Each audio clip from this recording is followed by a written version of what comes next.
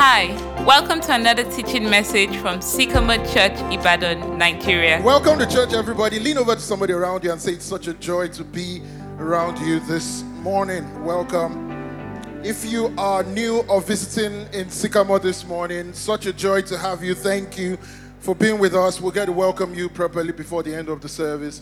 But everybody who gets the privilege in life of calling Sycamore home, welcome home. Welcome home. It's a beautiful Sunday morning. God has been good. God is good. God will be good forever. It's such a joy that we can gather, share these moments, worship together, just have like a fresh breath, start our week right, seek God, and learn from God. And it's beautiful that every time we gather, we get to receive a word from God, that God speaks to us, a word in season. And I'm particularly excited this morning about who is bringing us God's word today. I'm having all of you stand, and if you're online, big welcome to church.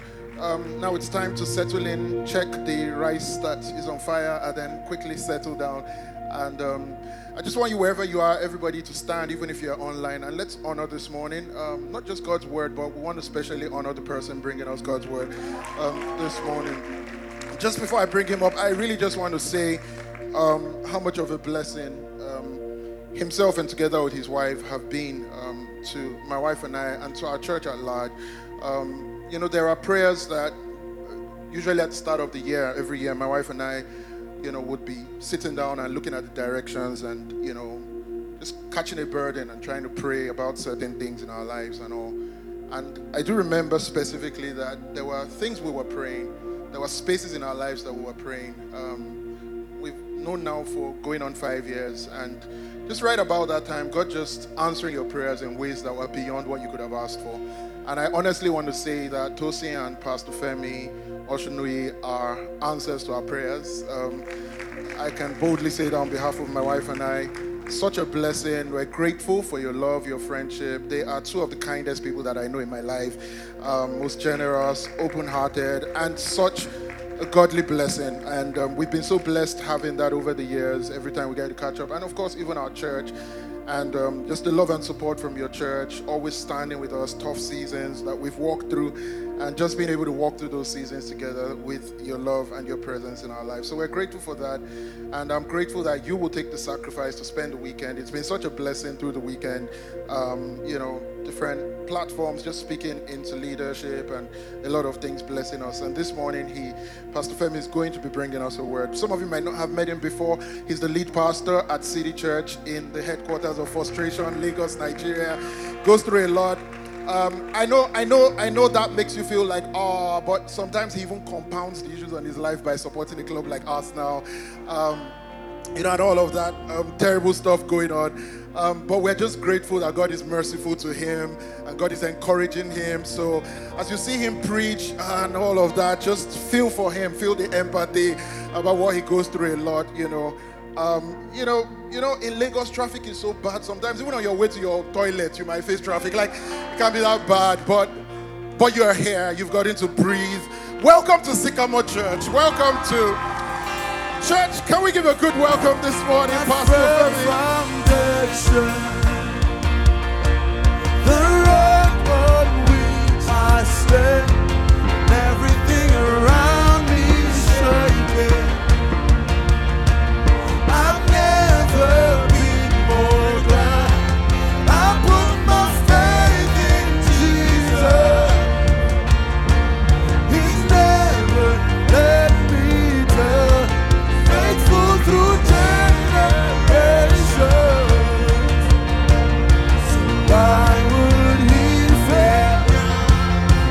He won't.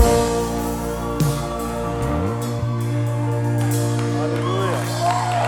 Hallelujah. Thank you. I can't lie, I'm very glad to be back. I'm glad to be back. First of all, I do want to say this. Lord, you are awesome. We thank you for the privilege of being your children. And we thank you for the privilege of being connected to your children. Your word says that those who saw eye to eye, a book of remembrance was opened for them. And Lord, I thank you for the gift of this house. Thank you for our own little connection to it and how this house has been such a blessing. And I pray, Lord God Almighty, that you will, through me, bless this house this morning. Let your glory be manifested in the name of Jesus Christ. Can we give a shout out to Jesus?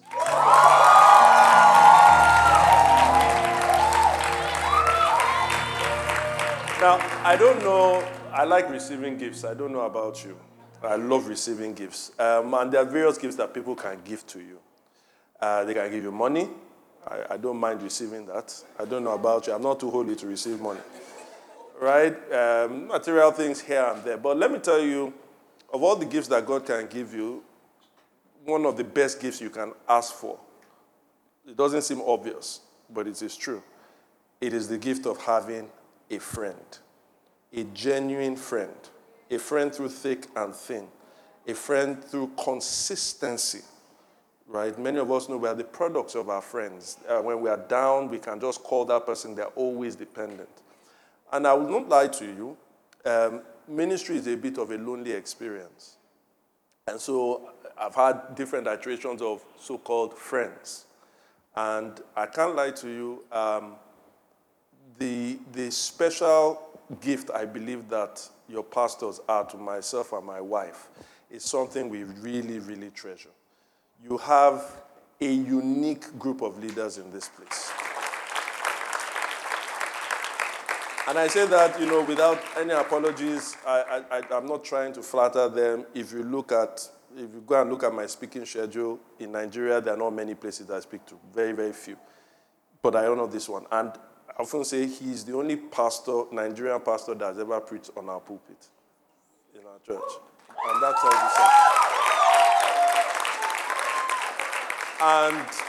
And we are just booked in perpetually. I hope you have booked your calendar. He came and preached a storm. This last month, he preached a storm.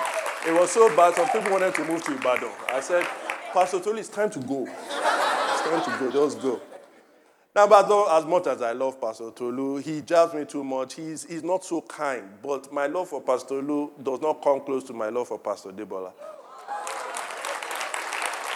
I said in the first service, one of the best things about her is this.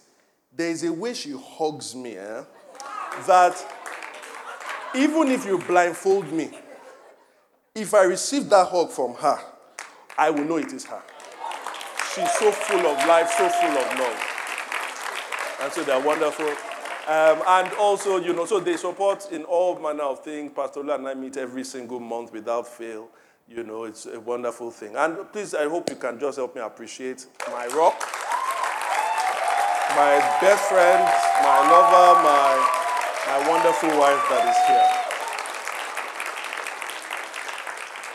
Now, to you guys, Sycamore, sorry I'm making you stand for a while, but listen, I don't know if you know the difference between a normal sermon and a prophetic sermon. You see, both of them, hopefully, are from the Word of God. But the difference between a normal sermon and a prophetic sermon is this, that a normal sermon is generic, but a prophetic sermon is specific. A normal sermon can accidentally, help you, but a prophetic sermon will intentionally help you. God gives a prophetic sermon from his word, but it comes to a specific people at a specific time for a specific purpose to move them to their specific prophetic destiny. Sycamore, I come by the anointing of God, and I have a prophetic sermon for you this morning. And honestly, I don't always have that, but this word has been burning in my bones for a number of months. And I told Pastor Tolu when we had both of them when we had dinner last month. And I really do feel a sense that this word is for this house because I believe that God is trying to move you people to another level. Between the ages of 6 and 8, neuroscientists and psychologists tell us that children undergo probably their biggest change.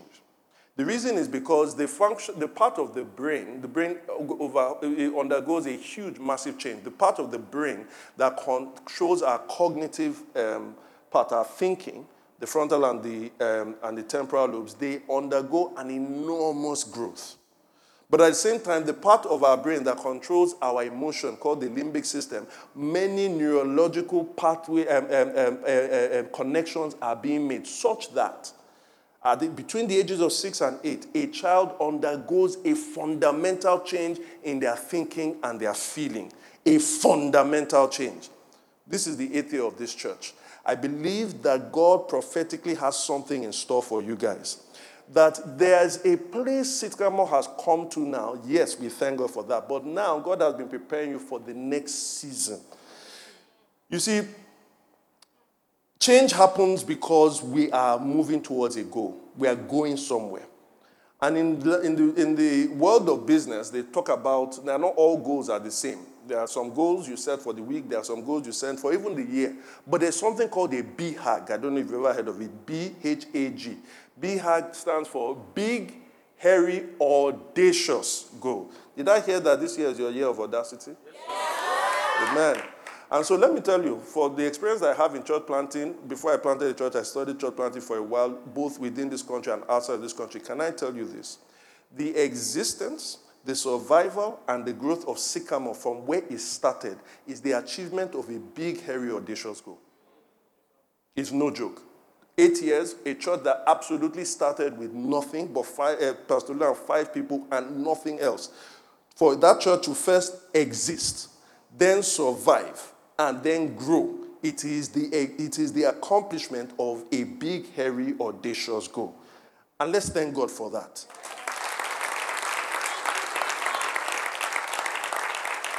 But whilst that one has been accomplished, hear me, I sense a shift in the spirit.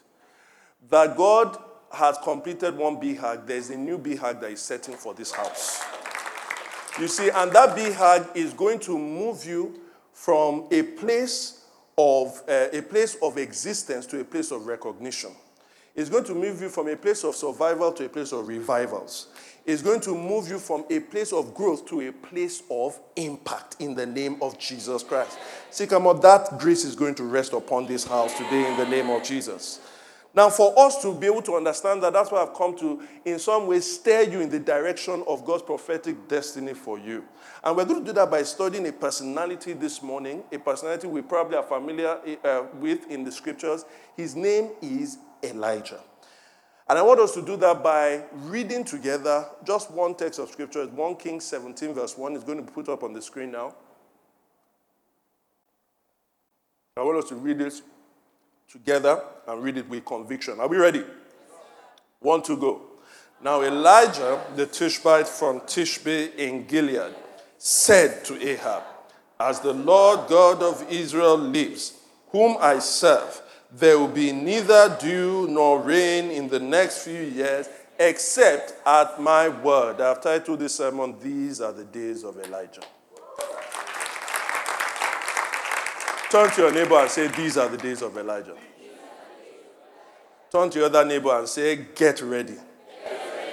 Because you see, in a time where there is darkness, in a time where there is evil that reigns, there is nothing more important than the presence of God's prophet. But what you are going to hear, Elijah is going to teach us this morning, is that how we as a church can be that God's prophet in an evil and decaying city and an evil and decaying nation. There is nothing more important than the light of God to come in that darkness that comes through the prophetic voice. How can we be that prophetic voice? How can we be effective mouthpieces of God? That's what we are going to see today. In fact, for me, the heart of this is actually the prayer at the end. But I pray that at the end of this sermon and at the end of the prayers, that God is going to use this sermon to raise Sycamore as a collective prophetic body that testifies to the light of Jesus Christ and brings about an impact and shift in this city that God has put you in. To which we all say what? Amen. And so, Holy Spirit, we ask that you tabernacle with us now. We ask that you fill this house with your glory. We ask that you speak through me. We pray that you would arrest our ears, arrest our hearts. We pray, Lord God Almighty, that you would do something. Create a shift in this house this morning in the name of Jesus Christ. Do something new. Visit individuals. Visit, oh God, this house. Let somebody live and know that something definite has moved in their lives. In the name of Jesus Christ, we pray.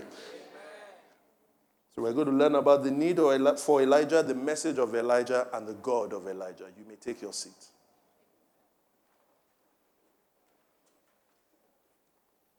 The need for Elijah. Now, in my church, I'm known as the lead pastor. Yes, it's not a title I mind, but there are other titles I prefer. My favorite title is the CSTO. I am the Chief Storytelling Officer in my church. I like to tell stories. But there's a new title that I've been warming up to in the last 1 year. And in fact, it may become my favorite title. I am the GQM. That is the Grand Quiz Master. And so, Sycamore, I come bearing good gifts from Lagos. I have brought you a quiz. I heard that you are a brilliant group of people, most of you from Ife and UI and all of that. Any Unilag person in the house? God bless you there. God bless you there. There's an anointing in that area. Some of you catch it. So it's a very simple quiz. What's going to happen? I don't know. You have arrived when people can just identify you by your single name alone. And so this is a single name quiz. I'm going to say a single name, and you tell me the full name, and then we'll reveal on the screen whether you got it right. Are we okay? I have 5 names, popular names, and I'm sure you are going to be able to do this. People that are in the first service, please don't cheat. Don't help them here. They are brilliant people. Let's start with the first one. I'll call the first name. Cristiano. Oh, okay. All right. Good try, but first time lucky. All right, Barack. Wow, you people are doing well. Okay, this one, I know particularly, this one, Pastor Tolu, is so easy that Pastor Tolu can get it. Toke. He still doesn't know who that is. He's behaving like, he's Pastor Debola, like, well. Boris. You guys are smart. Okay, I left the easiest one for last. Peter. I'm talking about somebody that everybody everywhere knows. What Peter? Who? Peter. Stop being disobedient. What's wrong with you people? Peter Rabbit. Right? Peter Rabbit. Now, some people are looking like I'm meant to know who that is, but I don't really know. I don't know. And that's what normally happens in conversations many times, right? Some people just drop single names as though you are just meant to know. I was going to this place, and that's how Nnamdi even called me. I was saying, like, wait, who is Nnamdi? Why are you dropping Nnamdi like Nnamdi is her boyfriend because she got a boyfriend yesterday. All of a sudden, just dropping it like everybody is meant to know. And that's what the writer of this text actually does. Now, Elijah, the Tishbite from Tishbe, who is he? We have not heard about Elijah up until this time in the Bible. Not even in this book of 1 Kings. He just drops the name there. Elijah, the Tishbite from Tishbe, said to Ahab, who is this guy? How are we meant to know him? Who are his parents? How dare he just speak to the king? What are his credentials? What school did he go to? What seminary did he go to? What are his qualifications? How can you just drop that name here? We don't know who he is. If you're asking any of those questions, though, you've missed the point.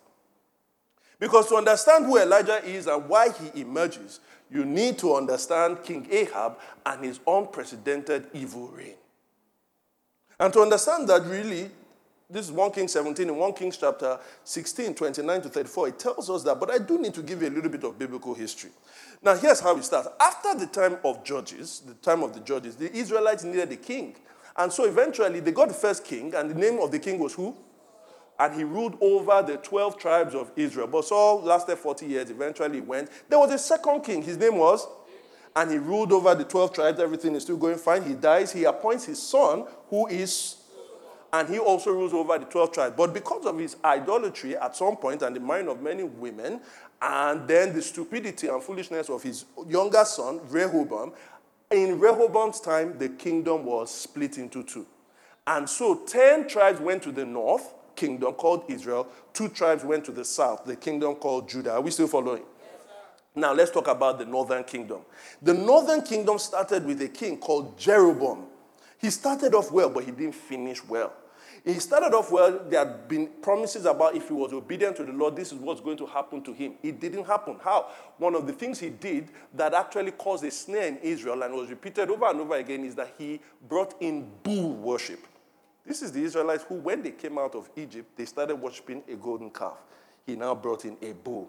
It was so bad that this thing, if you read the book of 1 Kings, any king that came after, they always said, whatever bad and evil they did, it was just like Jeroboam did, the evil of Jeroboam, the king. And so the first king, the second king, the third king, fourth king, he was worse off than all of them. Until a guy, 4 kings after, emerged who is called Omri. And Omri, it says in 1 Kings 16, verse 25, Omri did evil in the eyes of the Lord and sinned more than all the kings before him. He was worse than Jeroboam. Amen? But you know, many of us, I know some of us have become parents lately. Do see we see you? All right? And one of the things that they say, we pray and they prophesy to us, your child will be greater than you.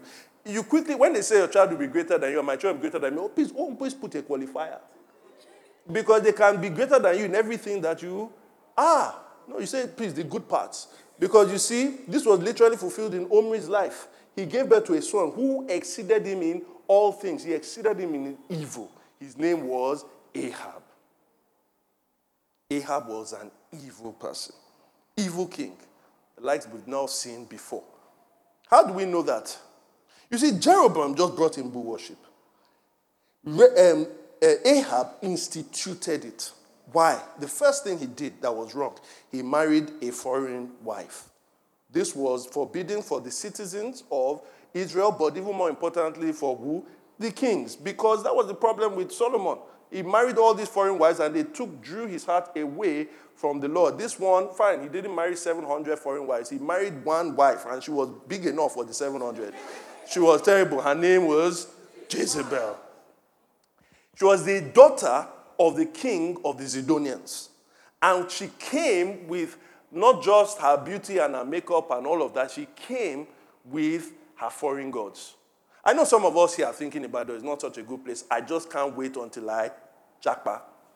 Now, for you to jackpot, right, it's like if you want to apply it somewhere like Canada, they are not just allowing anybody in. They have a system. Some of them have point-based systems. So if you say that I don't know, if you are a cleaner, you are not going to get enough points. But if you are an IT person and you're under the age of a particular thing, you get a lot of points. If you were in Ahab and Jezebel's time, right, let's say it was 300 points to be able to come in. You need to have one particular role. They give you 300 points immediately. If you were a priest of Baal or a priest of Asherah, they were shipping them in like, in fact, by the time we get to 1 Kings 18, we are told that there were nothing less than 900 priests that come in. The point-based system was working for them. 900 priests of Asherah and 450 priests of Asherah, 450 priests of Baal. So they came in and they were ministering. How do you think they were ministering? Do you know that in Jerusalem, Solomon built a temple to the name of Yahweh in Jerusalem? The capital of the northern kingdom was Samaria. Instead of him to also build a temple that is similar to Yahweh, you know what he built? He built a temple to Baal. And that is where the priests were. Evil was instituted in that land. And so all the sexual immorality, all the corruption that came with it, it was a stinky time in the days of Ahab. But just to even show you how much of a rebellious king this man was.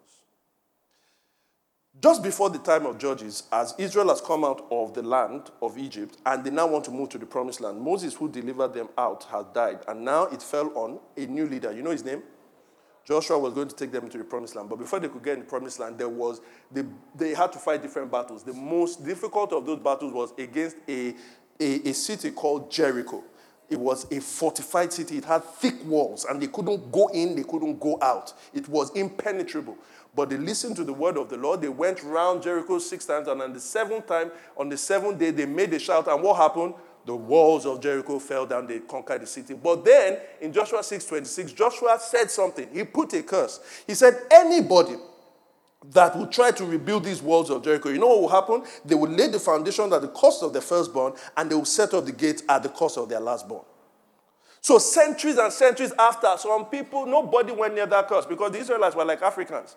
You know, Oyibo people, when they say, they say that there are some lions in that place. Real lions? Let's go and check.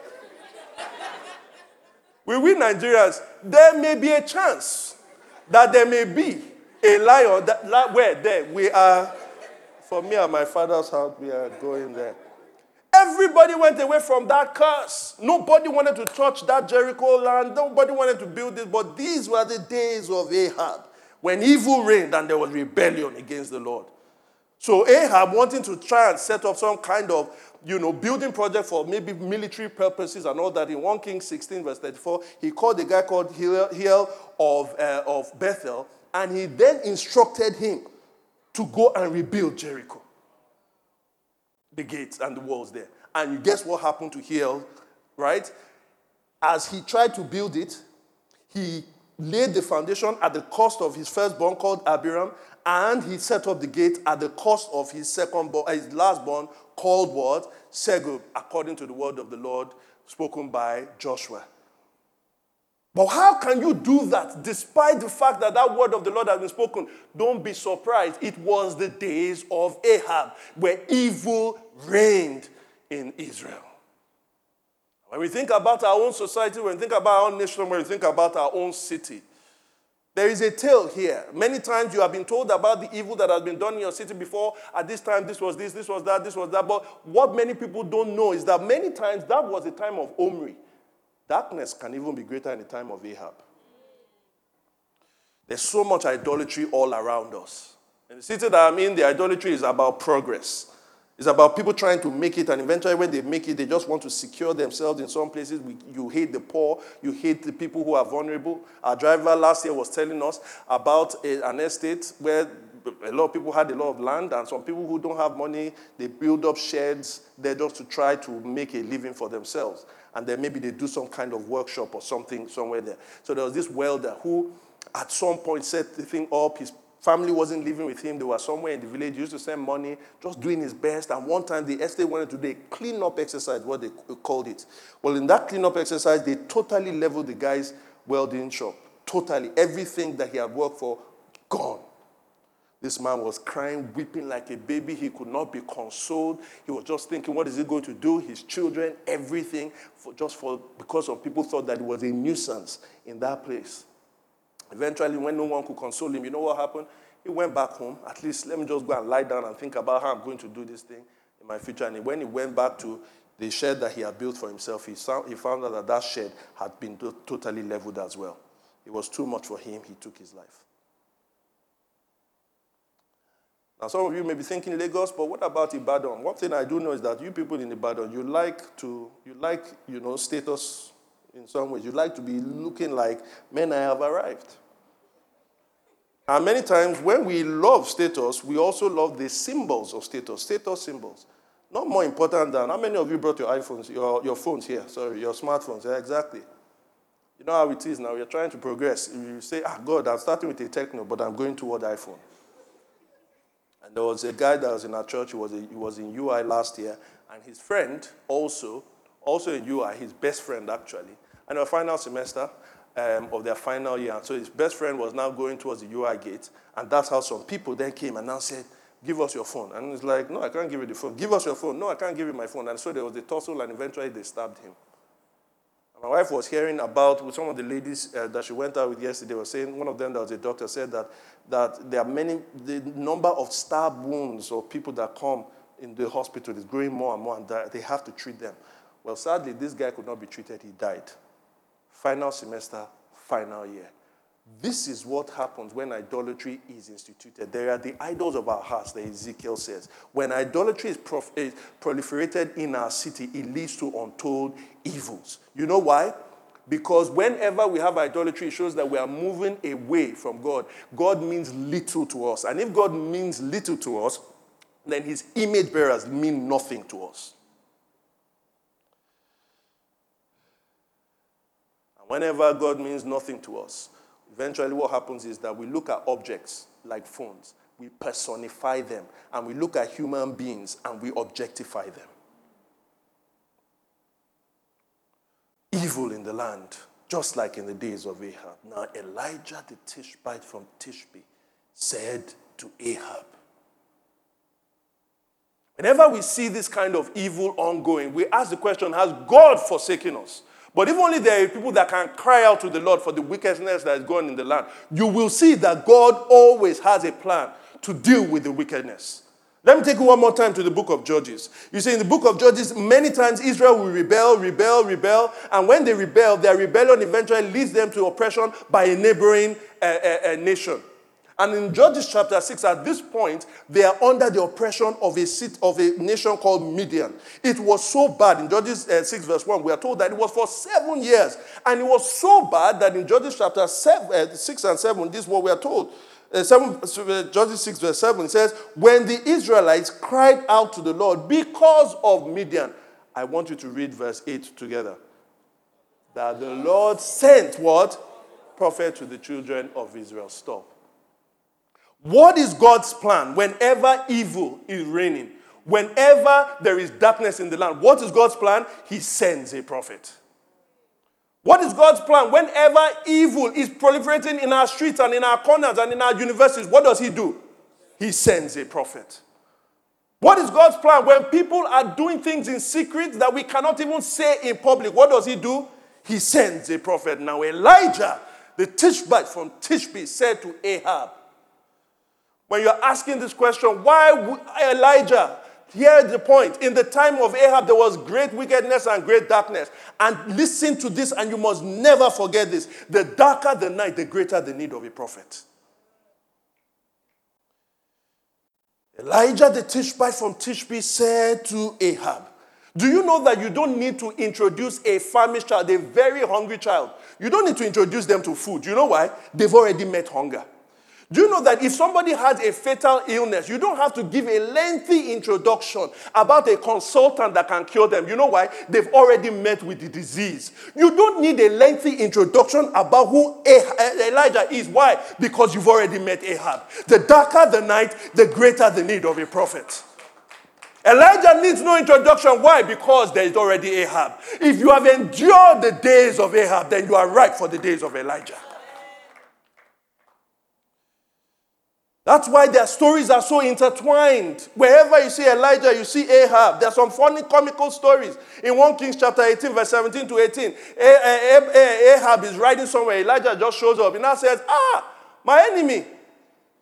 You, the troubler of Israel. That's what Ahab said to Elijah. Elijah said, no, it's not me. It's you and your father's house. What? You deliver. Bye. You are the ones that are troublers of Israel. In 1 Kings chapter 21, he said, hey, my enemy, you have found me. He now said, yes, I am your enemy because you have sold yourself to do evil. The evil king and then the prophet of light. The darker the night, the greater the need of a prophet. Is there evil in Ibadan? Yes, there is evil. Therefore, Sycamore must emerge. For the darker the night, the greater the need of a prophet. Don't say to yourself, look, I am not of noble birth. I am not wise. I am not mighty. God has chosen the things in this world that are not wise, the things that are not mighty, the things that are not noble birth, so that he can confound the wisdom of the wise. If people have endured the days of Ahab, they are ready for the days of Elijah. So am I speaking to an Elijah church here? But if the days of Elijah are coming and you are emerging, what are you going to say? That takes you to the message of Elijah. I don't know if you've ever been tongue-tied when you were not meant to be tongue-tied. Maybe you were meant to give a presentation for a contract or something, and just at that moment, blank. Turn to somebody and say, the devil is a liar. I want to introduce you to somebody. Can you put the picture on the screen? This man has been greatly influential in my life. His name is D.A. Carson. He's the theologian that affected me more than anybody. At the time in my life, I don't did anything. I just listened to all his messages. All the messages he had from 2018, from the 1980s to like 2012 at that time. I read a lot of his books, everything. So this man was like a patron saint for me. So one day, I think it's 2013 or 14, my wife and I attended the conference. He was the main speaker. So I was going to see him live speaking for the first time. I listened, spellbound, everything. Actually, I wasn't spellbound because I knew everything he was going to say because I listened to all his messages. But it was just the sense of seeing him live. And then during a break, because it was a campsite, we stayed for a number of days. During a break, my wife and myself and my brother-in-law were walking on this side of the road, and the man was coming. Immediately, I saw the man. What? I told my wife, we are crossing. So we crossed over to the other side. And I'm like, I'm going to say this. I'm going to say this. So we just got to the man. So I was like, Dr. My pastor knows, you wrote your books. I love you. It was one of the most embarrassing moments of my life. My wife has never made me forget it. I said a lot of jargon. The whole thing was not clear. My message was not clear, and the poor man was confused. He tried to help me. May you not be confused when the time comes for you to be clear. Amen? Because when Elijah met with Ahab, he was not unclear with what he said. What did he say? No rain, no dew for the next couple of years except at my word. What power, what authority, what clarity. Where did that come from? Many of us will say because Elijah was actually a bold man. No. I'll tell you where it came from. Because there are a number of things about that message I want to unpack in this second point. But the first thing I want you to notice is this. Elijah delivered the prophetic word because he understood and had read the written word. You say, oh, how was he able to shut the heavens and the rains? It wasn't because Elijah was just this person that he had read Deuteronomy chapter 11, verse 16 to 17. Put it up. Let's read it together. Take heed to yourselves, lest your heart be deceived, and you turn aside and serve what? That was idolatry. That was happening in the time of Ahab, wasn't it? And do what? Now, verse 17. Lest the Lord's anger be aroused against you, and he shut up there. Finish it. And he does what? Stop. Elijah had read the word. You see, many people want to be prophets nowadays. Many people want to have dreams. Many people have visions, and they're always laboring and telling you about this. I know God has told me this. My friend, if you cannot confirm it from the word, then we are not sure about that prophecy. You see, I know that especially for you guys that are in UI, many young boys come today, they open fellowships. I don't know, some of them lead fellowships that were there, they drop revelations. I'm not talking about one Pastor Tolu. I'm just saying, many people come up with dreams, visions, and whatever. Can I speak to anybody who has a prophetic gifting here and all that? If you want your gift to actually perform well, can you learn some theology? That's exactly what Elijah did. The prophetic word was accurate. The prophetic word was exact. Why? Because it was based on the written word. It's really important. I'm saying this is almost an aside. Because it is, listen, the prophetic accuracy isn't the only sign of prophetic legitimacy. The fact that somebody can give you a prophecy and it comes to pass doesn't mean that that person's whole ministry is actually legitimate. Have you read Deuteronomy chapter 13? It says that, verse 1 to 3 says that if a prophet comes to meet you and he delivers a word and it comes to pass, but that same prophet tells you, let us follow after idols, do not follow him. In fact, they say you should stone the prophet. Somebody can give you prophetic accuracy, but actually their theology can be in error. Do not follow them. Amen. So you may have the gift, but if you want that gift to work well, can I tell you, learn some what? Theology. Amen. But then somebody's going to say something like this, but I don't really have the prophetic gift. So how does this thing apply to me? I thought you said you had the prophetic sermon for me. Hold on, we are getting there. How can I be Elijah, you are asking? Well, this is another thing you must understand. It's very important. Don't miss this. There is no modern day Elijah prophet. Elijah is not an individual in this time and age. Elijah is the corporate church. Should I say that again? There is no modern day Elijah prophet. Elijah is the corporate church, not an individual. We may express it individually in one way, but the calling of Elijah in this time and in this age is a corporate calling. And I'm going to break that down to you. So we're going to go deeper. Turn to your neighbor and say we're going deeper. We want to do some prophetic theology. Amen.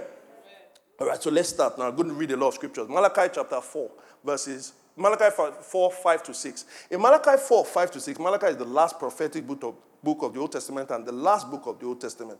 And at this point, God is saying that they're all anticipating who is going to deliver Israel from this oppression. Has God forgotten us? We've gone into exile, we've returned, everything just looks bad. We don't have the Davidic king there. The broken tabernacle of David is there. That's the broken lineage of the Davidic kingship. What happened to the promises of God? And so Malachi says this in Malachi 4 verse 5. I will send what? Elijah. This is centuries after Elijah has been taken to heaven. I will send Elijah the prophet before when? The coming of the great and dreadful day of the Lord. What is going to happen then? Let me tell you before I go into the details of what happens at the great day of the Lord. The Lord comes. Now, God is a God that has always been coming. He used to come to Israel. He came through angels, the angel of the Lord. He came through the glory cloud. He came through fire. He came through miracles. He came through the words of prophets. But the great day of the Lord, it wasn't just God coming through means. It was God himself coming. But before he comes, something must happen. Now, let me just quickly give you expo. The coming of the Lord was the coming of Jesus Christ.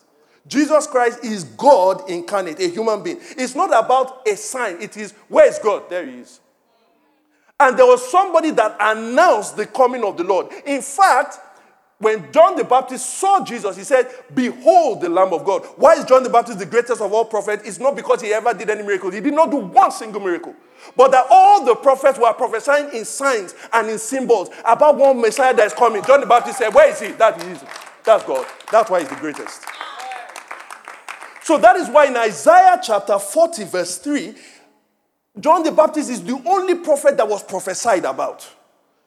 It says, there is a voice of one calling in the wilderness. Do what? Prepare the way of the Lord. The Lord is coming on the great and the terrible day. Amen. Amen. So John the Baptist preceded Christ. Why? Because before the Lord comes, Elijah must come. Are we following? I hope I'm not confusing you. Elijah must come before God comes. Now, this God has come in the person of Jesus Christ, but he has returned back to heaven. But we know he's coming again. If the Lord is coming again, what is going to happen? Who is going to come again? Elijah must come. But I'm saying this Elijah is not, and in fact, if you don't believe me about John the Baptist, Matthew 11 verse 14, Jesus explicitly says that this is the Elijah that was to come. But now in his second coming, Elijah must come again. And if you don't believe me, then let me show you another passage. But now, we may be going a little bit deeper because we are going into your favorite book of the Bible, the one you read every week without fail. It is called the book of Revelation. Let's go to the book of Revelation chapter 11. I heard you're a brilliant church. Revelation 11 verse 3 to 6. I want you to see something here. It looks scripted, but don't be scared of the book of Revelation. As long as you have certain tools, you know that this book can be open to you. The first tool and the first key. The first tool and the first key. If somebody preaches to you on the book of Revelation for 15 minutes and they don't land with Jesus Christ, run away from them. It is not the book of Revelations. It is the book of Revelation. Why? It's revealing one person, Jesus Christ. Simple. You'll see it all through. So it must land eventually. It's not about 5G. It's not about chips. It's not about all of those nonsense. It eventually gets you to Jesus. Number one. Number two is that it is written in a particular language of signs and symbols. And these signs and symbols, first and foremost, you must always see what is the meaning of this sign. It may first be told to you in the book of Revelation. The book of Revelation can also many times gives you the interpretation of the sign. But second, don't look on the TV. Don't go on the internet. Don't follow your parents' WhatsApp groups. If you want to understand it, go to the Old Testament as well. So after the book of Revelation, you go to the Old Testament. Are we following? So now let's look at Revelation 11, 3 to 6. I want to read that together. Now, let's go. I will give power to my two witnesses, and they will prophesy 1,260 days. How many days? Clothed in sackcloth. 4. These are the two olive trees and the two lampstands standing before the God of the earth. 5. And if anyone wants to harm them, fire proceeds from their mouth and devours their enemies. And if anyone wants to harm them, he must be killed in this manner. 6. These have the power to shut heaven so that no rain falls in the days of their prophecy, and they have the power over waters to turn them into blood and to strike the earth with all the plagues as often as they desire. Now, I want to show you a number of things. First of all, you can see an Elijah link to this prophet, right? 3 things that we can see. Number 1 is this. They prophesy. Well, let me even say 4 things. 1, they prophesy. Elijah was the prophet. Are we agreed on that? Okay, it's not too deep. All right, second, did you notice that they have the ability to do what? Shut the heavens and the earth. That's the text we read, isn't it? Third is this. We didn't read this, but in 2 Kings chapter 1, some people went and visited Elijah to carry him to the king. He sent fire downward to kill them. Second time they came again, sent fire down to kill them. The third time the guy came, he laid down and said, oh God, it's not me. My boss sent me. Let the fire go on my boss, not me. So here, what did he say? That they have fire to be able to use the fire to kill people that want to kill them. Is that clear?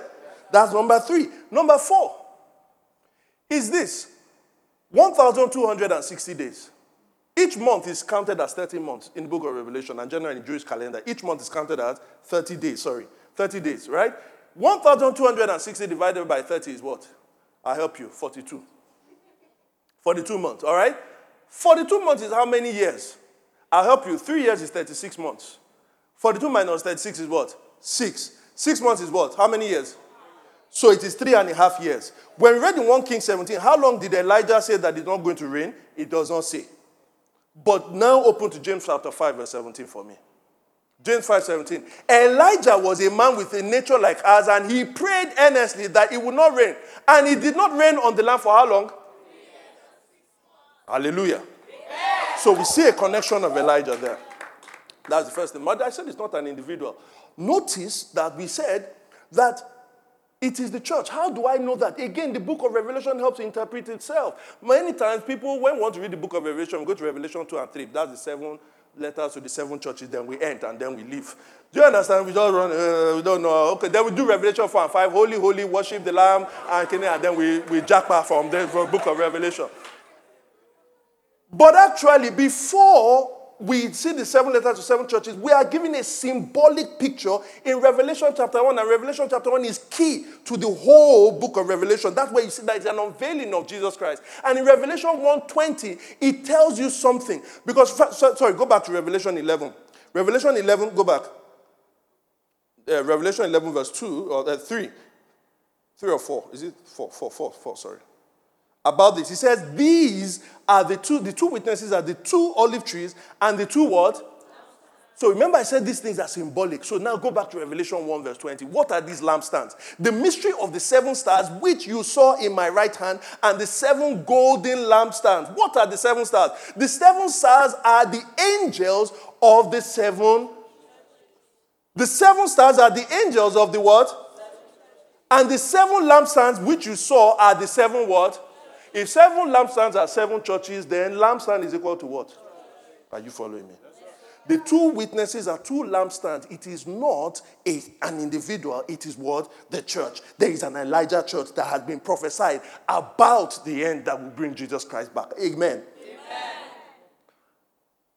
Now then somebody will say, but this whole thing about their message. Because Elijah, when Elijah preached, his message was about judgment too. Wasn't it? No rain, no dew. These guys too, it's not just no rain, no dew. There's also fire. Let's talk about the nature of their message. The fire that is coming there, like, hey, God, this Christianity, you see, we like fire for fire, all of those things. I don't know, but some people are like, hey, see, I like that kind of fire. I wish I can throw down fire, from heaven. Do you know that Jesus' disciples wanted to do that? I want to show you something. Luke chapter 9 and Luke chapter 10. Jesus' disciples in Luke chapter 9, at some point, they saw some things they didn't like. So in Luke chapter 9, verse 54, they said this. And when the disciples, James and John, saw this is why they were called the sons of thunder. They said, Lord, do you want us to command what? Fire to come down from heaven and consume them. Fire burn all my enemies. Fire burn them. Just as Jesus said, go ahead. I've given you power to do that. No. But he turned and rebuked them and said, you do not know what manner of spirit you are made of. So when we look at this fire that these people are breathing, it is not necessarily fire like go ahead and do literal fire.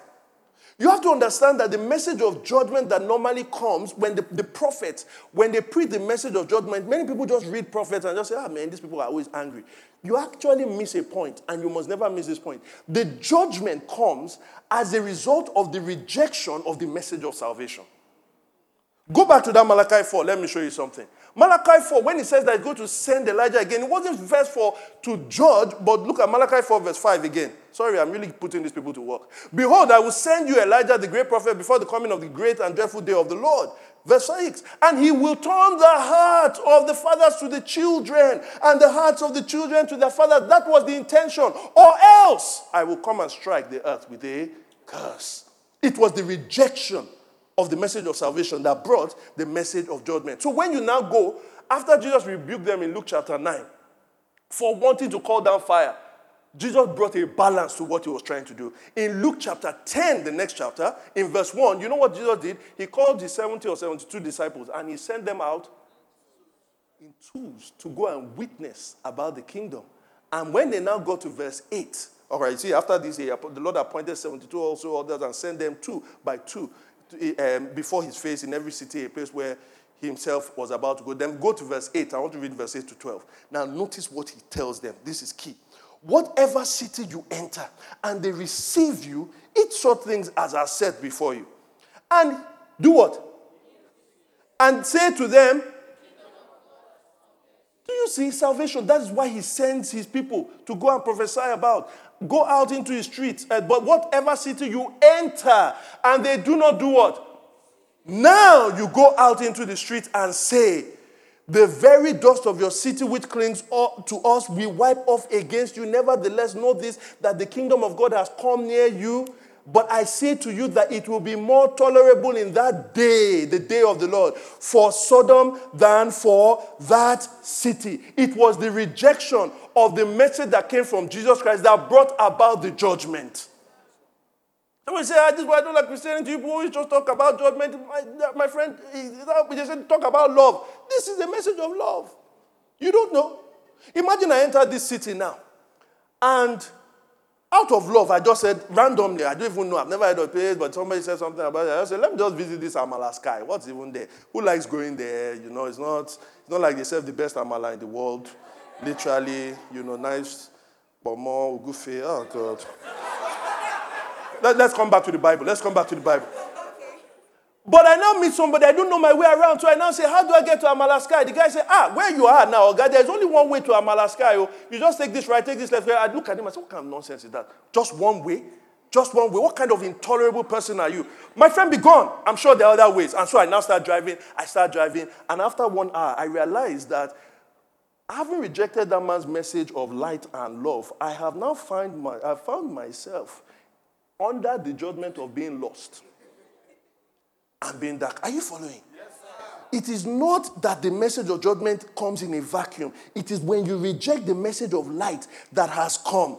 I'm telling you guys that the people in this dark world, they need the message of light. But the message of light is tied to the message of darkness. Have you not ever read where it says that arise and shine, for your light is come, and the glory of the Lord has risen upon you. For what? Darkness will cover the earth, and thick darkness the people. But the Lord will arise over you, and his glory shall be seen to you. Wherever there is darkness, light can come. But when you reject the light, you receive the judgment. Now here is where I want to go with this. Somebody will then say, so it is when we just give prophetic words and people reject it. No, not just any kind of word. You see, what is the ultimate fulfillment of prophecy and the prophetic words from the Old Testament to the New? Do you know what it is? All the prophets and all of that, the prophets were pointing to an ultimate prophet. Elijah was pointing to a particular prophet. Moses was pointing to a particular prophet. Isaiah, Jeremiah, Ezekiel, they were all pointing to a prophet. God in these last days, God in Hebrews chapter 1 says that God who spoke to our fathers, the prophets, through the prophets, has in these last days spoken to us what? Through his son. He was the final prophet. And it was the message of the prophet was about this prophet. If you don't believe me, book of Revelation is a book of prophecy. But it tells you what the book of prophecy is all about. Revelation 19 verse 10. I'll just say it to you. It says, okay, have you put it there? All right, it got there before me.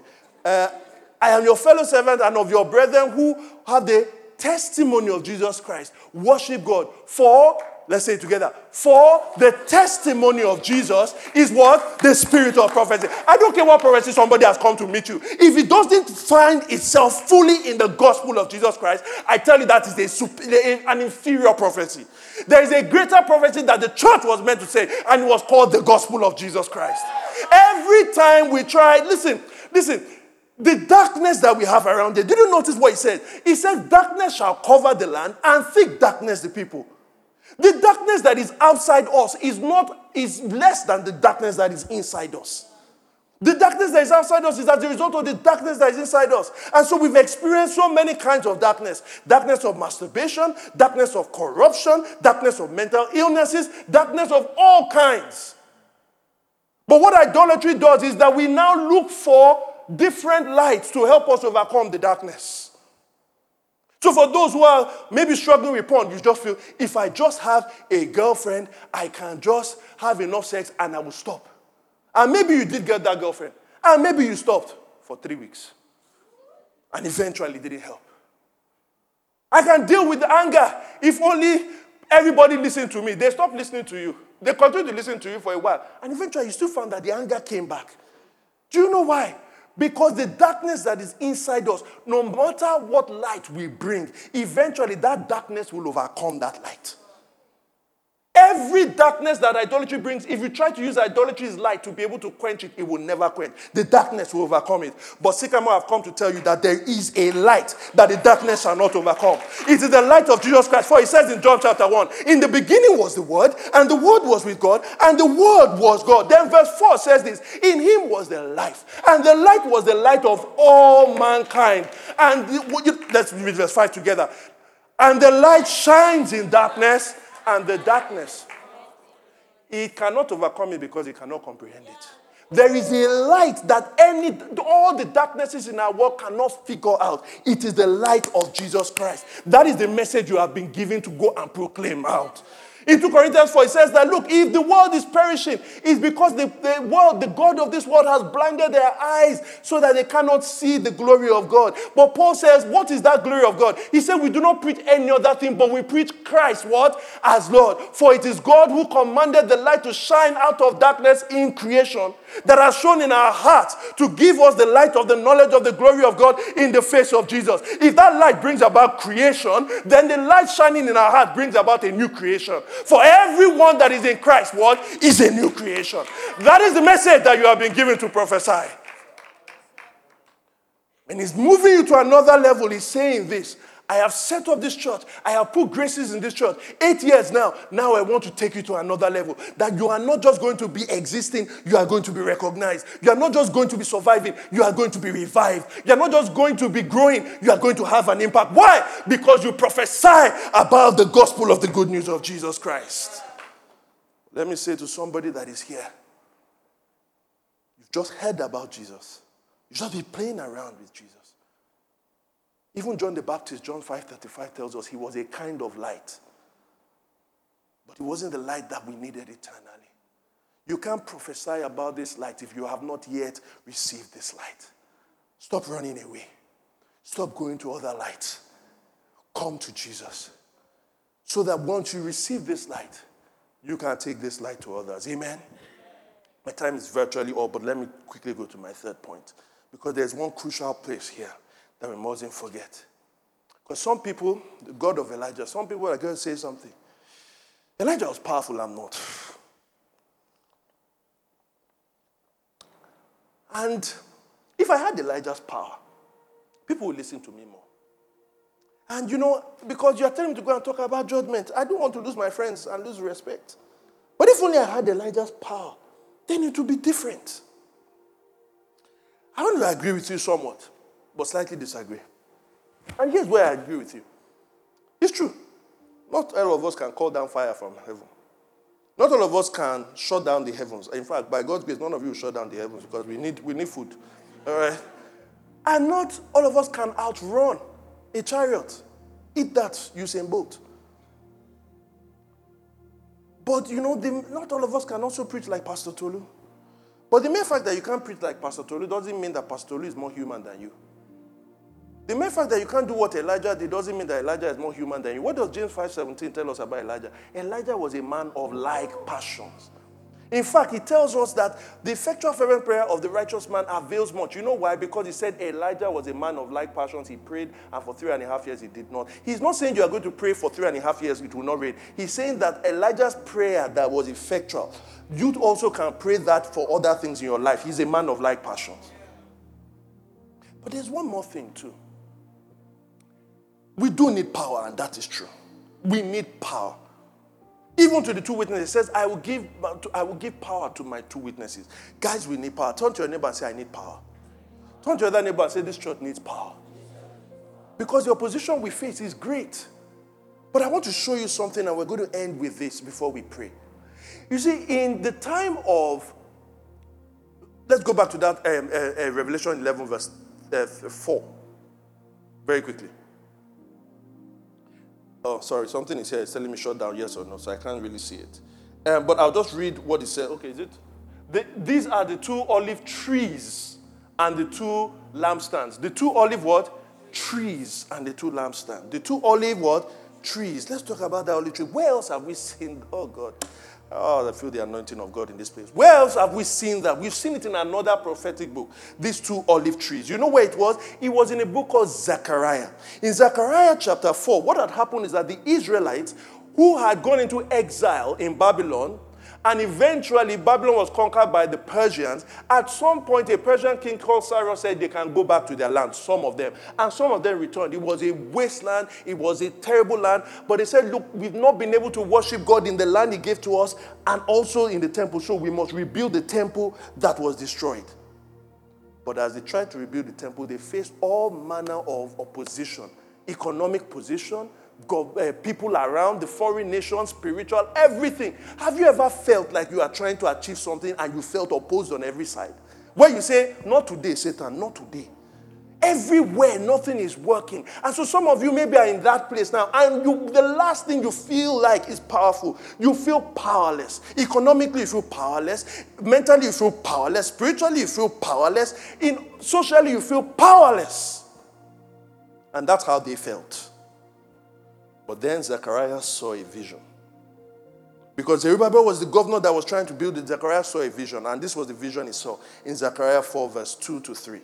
In Zechariah 4 verse 2 to 3, he said, he asked me, what do you see? What do you see? So I said, I am looking, and there is a lampstand of solid gold with a bowl on top of it. And on the stand, 7 lamps with 7 pipes to the 7 lamps. Verse 3. 2 olive trees are by it, one at the right of the bowl and the other at its left. Look at what he saw. He saw this picture. 2 olive trees supplying them. If you understand what this means, you will see that there is no power that can stand against you guys. So let me help you illustrate. Why is this so important? Let me take you back to uni like this, my brother. We're going. You like this, I enjoyed you like all of that, but we used to go through a certain kind of opposition. It was called fuel scarcity for those of us who had cars. Before, when there was no fuel scarcity, we just used to enjoy the car. Sometimes you just be driving past, the gate, and you just see some damsels in distress, and you just want to help. You just want to help. And of course, we saw brothers in distress, but brothers can walk now. What's their own problem? What's wrong with you? So, hey, do you want to get to Senate? Are you going to? All right, come in, And when it's at that point, of course, we didn't used to hear the noise outside because the oil was pumping, the AC was pumping. You put your CD, yes, it was CD at that time. You're just bumping and bumping until fuel scarcity came. When fuel scarcity came, the first thing that went is ACO. All of a sudden, you hear everything that's going on the outside. The second thing is there's no free ride. I'm not just gallivanting anywhere. Then if you're a planner like myself, you have to start planning. By the time you are able to queue and you buy fuel, you buy in enough tanks and enough kegs, and you put the kegs there. So what usually would happen is, first of all, the people who didn't plan well, after they have wound down and they've done everything, they didn't have any kegs, so they run out. They put their cars down, they start using their Mercedes-Benz and Lexus, right? Then the second one is people like me. We still continue. Like these you people, you see, that's why you're like the 5 foolish virgins. Everything has run out. But we have keg. You put it, maybe you have 4 kegs. You're putting it, it's like 1 week, 2 weeks. Everything, eventually, even the keg runs out. But I always remember that in every fuel scarcity time, there was a friend of mine called Tolu Dino. Tolu, I hope you're watching. Tolu was not affected by this thing. You will just see Tolu doing fuel scarcity. First week, he's just going in, he can't hear you, AC is going on. Now, wow. Second week, AC is going on, Bedu is blasting. Third week, he's still picking up babes around there. 4th week, 5th week. Tolu, what is going on? Why have you found the power to face this opposition and this scarcity? And what many people did not understand was this. Tolu never used 1 keg. He didn't need a keg. You know why? Tolu's father had a mobile filling station. And in that mobile filling station, they did not store the petrol in kegs. They didn't store it in one overhead tank. You know what? There was an underground tank. And there was petrol full there. So therefore, for whatever scarcity came, Tolu was always in supply. Maybe these people aren't getting it. I'm coming here. Listen. The olive trees, you know what is going on? It's saying that for this lamp to continue to burn, it is not a keg of olive oil that is needed. It is connected to 2 olive trees that will continue to supply oil. And so what Zechariah was saying to them is this: Zerubbabel, you may face opposition. It may be like a mountain, but this thing will not be achieved by your own might. It shall not be achieved by your own power, but it shall be achieved by the Spirit of God. I want to talk to you, Sycamore Church. Listen to me. Whatever God has put before you, there is no power that shall stand against you. Because the Spirit of God that is in this house is going to refresh you and is going to prepare you for the next stage that you are going to. If you believe me, say amen. Have you not wondered that Jesus, his disciples, said they wanted to go out and preach? Jesus said, it's not yet time to go. I know you have the message, but there is something you cannot do before you become my witnesses. He says, tarry in Jerusalem. Why? You need power. Turn to your neighbor and say, we need power. But he has supplied us with power. You know why? He said, and you will receive power when the Holy Spirit word comes upon you. And then you will be my witnesses in Jerusalem, in Judea, in Samaria, and also in the ends of the earth, in Ibadan as well. Sycamore, the Spirit of God is here. God is going to move this church to another level. I hope you are hearing me. God is going to move this church to another level because he's outpouring his Spirit. And so I want to pray for you. I want to pray for people who need another touch of the Holy Spirit. I'm not talking about if you're a Christian, you already have the Holy Spirit. But we know what it is to be in a dry condition. You know what it is to be in a desert condition. Many of us are in desert conditions where we know you knew there was a fire that you had, whether it was on campus before, and the circumstances of life has started to make you cynical. And now you are not in touch with the Spirit again. If you're a last person, please don't look to your right, don't look to your left. This is not about that. Please come forward now. Because the anointing and the grace of God is in this house. If you know you need that fire in your bones again, if you know that your desert needs an oasis to spring up again, for this new phase that God is going to move in this church. Yes, he's going to do it collectively, but it comes with the individuals. Come forward. But there are some of us, it is not just, we're not in a desert condition, we're just in an okay condition. We're in a fertile condition. But there are levels to this. Are you following me? There are what? Levels to this. You are about to confront the evil in a city. This is evil that has been here for centuries. You cannot do this on your own. You cannot just do this with your normal prayer life here and there. Fine, thank God that's helping you for yourself. But to confront the evil that is going on, to bring in the days of Elijah when there's the days of Ahab, you need power. So if you are in a place where you say, I have a fertile field, but I need something more, come forward. Please put up Isaiah 32 verse 12 for me. I want to see this word is for you as a church. And we're going to use this word to pray. You first pray before I pronounce this on you. For the evil that goes on in a city, sorry, can I just see this a little bit? For the evil that goes on in a city, here's what you must do. From verse 12 to verse 14. Here's what you must do. He says, people shall mourn upon their breasts for the pleasant fields, for the fruitful vine. This is talking about the lament that the people of God do because they are in anguish of the city. Please never ignore the evil in your city and don't be depressed by the evil in your city. You must do something about it. So the first thing is you lament. And now says, on the land of my people will come up thorns and briars. Yes, on all the happy homes. In the joyous city, a better rendering of it is not joyous city, but a city of revelry. Revelry where people try to make merriment, but not out of it's not merriment without the boundaries of God. Verse 14. And he says, the reason why you must lament is this. Because the palaces will be forsaken. The bustling city will be deserted. The forts and the towers will become lairs forever. A joy of wild donkeys, a pasture of flocks. Guys, this is the terrible condition. And when God's judgment is ripe, it can come at any point. But there is an answer to the darkness. That answer to the darkness, before God does it in the city, He's going to do it in your life. Do you know what He's going to do? Verse 15. Give me verse 15. Let's say it together. Until what? Until the Spirit is poured upon us from on high. Father, pour out your Spirit upon these people in the name of Jesus Christ. I pray, oh God, that the heaven streams, oh God, shall rest upon them.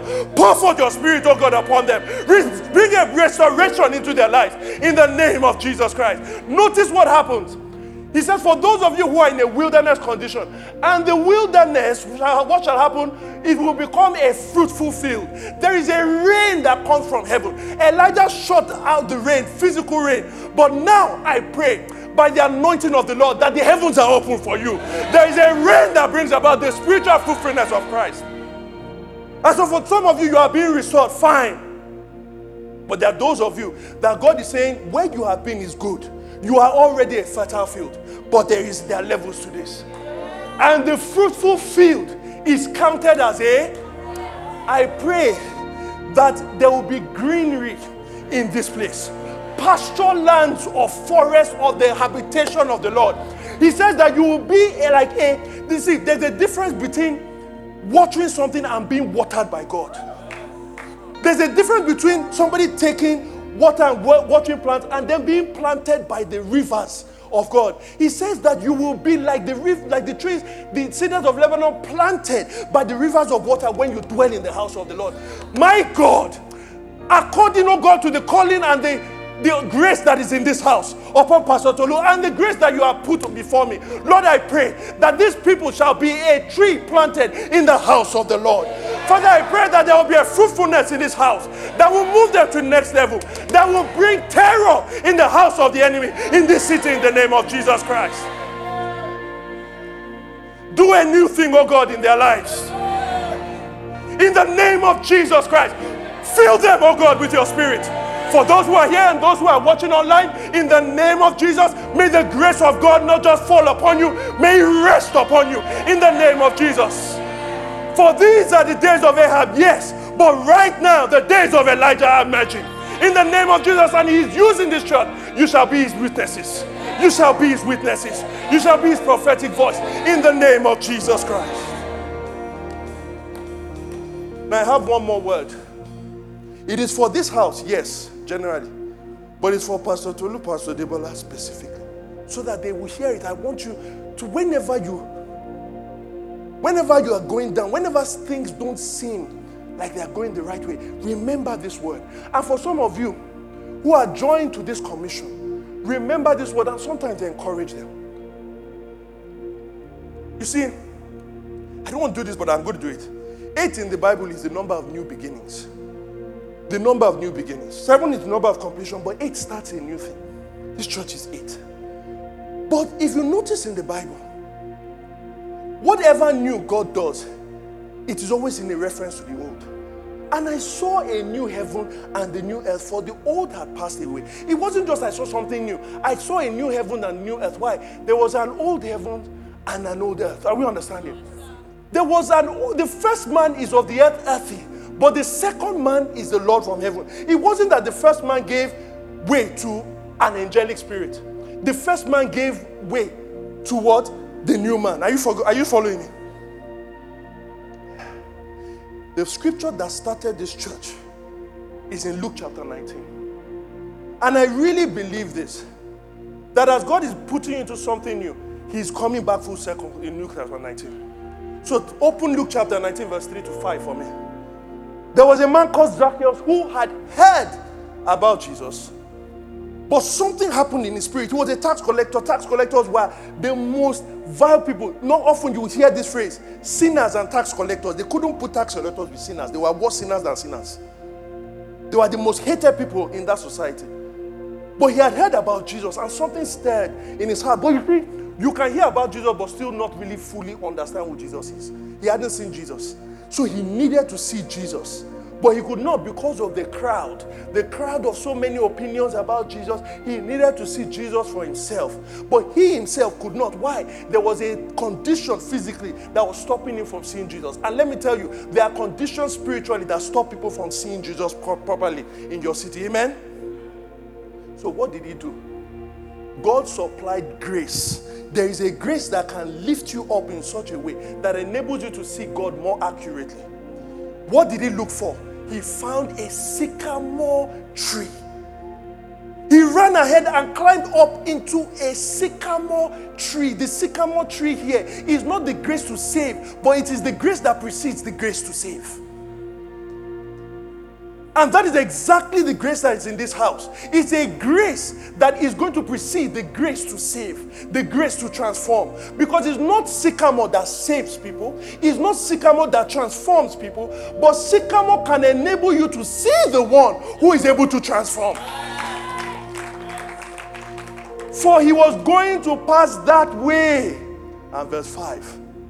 When Zacchaeus now got to the tree where he could see, and sycamore, that is the point. in this place, people are going to see Jesus like they've never seen before.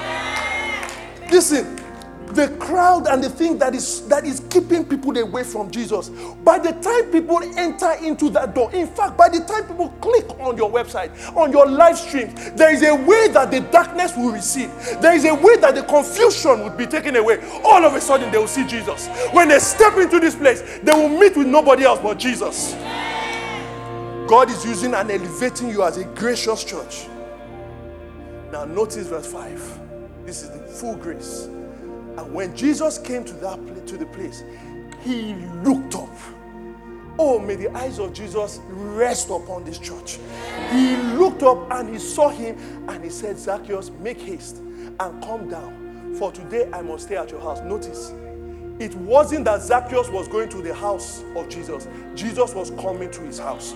Listen, the reason why you will give people Jesus to come and stay in their house, Pastor Leon, this word is for you and for all the others, is because Jesus is already residing in your own house. You cannot give what you don't have. So as you stay in this church, I want to challenge you to be committed here. Some of you are already having ideas of escaping. God has commissioned this church for something. I want you to say that you are going to be part of something bigger. There is something bigger than just having your bank account full. You can be part of the mission of God. This is a grace-enabling church, a church that God has been giving grace that precedes the grace that saves and transforms. Be it unto you according to the word of the Lord. In the name of Jesus. The Lord bless you. The Lord cause his face to shine upon you. The Lord give you peace. May you be filled with his spirit. Listen, guys, Jesus is coming. It is the one promise of the church. But before Jesus comes, before the days of Jesus comes, the days of Elijah are coming. These are the days of Elijah. These are the days of Elijah, declaring the word of the Lord. And these are the days of your servant Moses, righteousness being restored. And these are the days of great trial, of famine and darkness and sword. Still we are the voice in the desert, crying, prepare the way of the Lord. Holy come, riding on the cloud, shining like the sun. Our trumpets blow, release your voice, year of jubilee. Out of Zion's hills, salvation comes. We're gonna sing, these are the days of Ezekiel. These are the days of Ezekiel. The dry bones becoming flesh. These are the days of the servant David, building the temple of God. And these are the days of the harvest. The fields are wide and pure. We are the labor in your vineyard, declaring the word of the Lord. Holy come, riding on the cloud, shining like the sun. Our trumpets call, release your voice, hear of jubilee. Out of Zion's hills, salvation.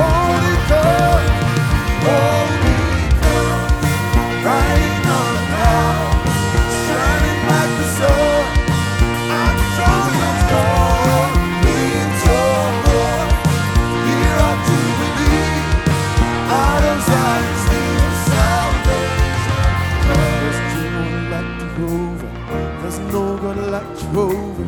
There's no God like Jehovah. There's no God like, sing it with me. There's no God like Jehovah. There's no God like Jehovah. There's no God like Jehovah. Can we raise it up? There's no God like Jehovah. Nobody like her. Nobody like her. There's no one like you. Nobody like her. There's no God like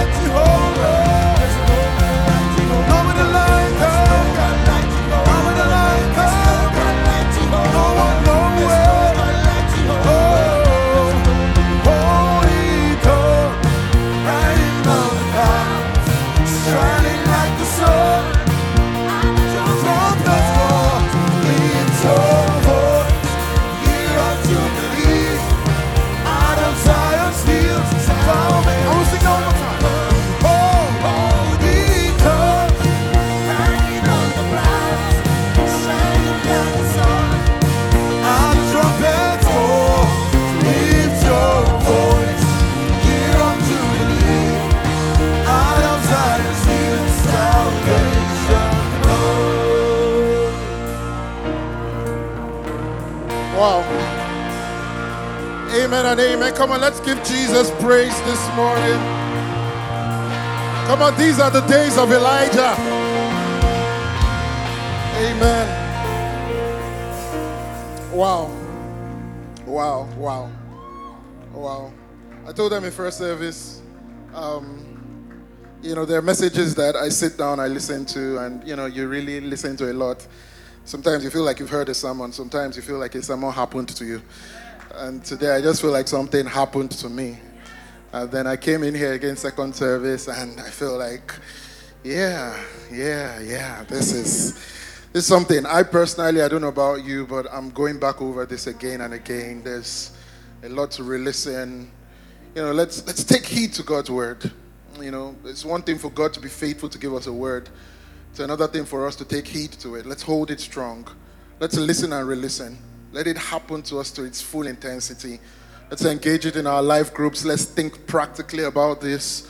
But a positioning has happened. There's something that has been sparked in us, and God is intentional about this. Amen. And amen. Thank you so much for joining us here at Sycamore Church. If you prayed that prayer at the end, we're so excited about your decision for Jesus, and we would love to help you get established in your relationship with Him. So please let us know about your decision at www.sycamore.church/Jesus. There, you'll also find all kinds of resources to help you build your relationship with Jesus. If you enjoyed this message, we would love for you to subscribe wherever you're listening, or visit www.sycamore.church/resources. Again, thanks for joining us. We'll see you next time.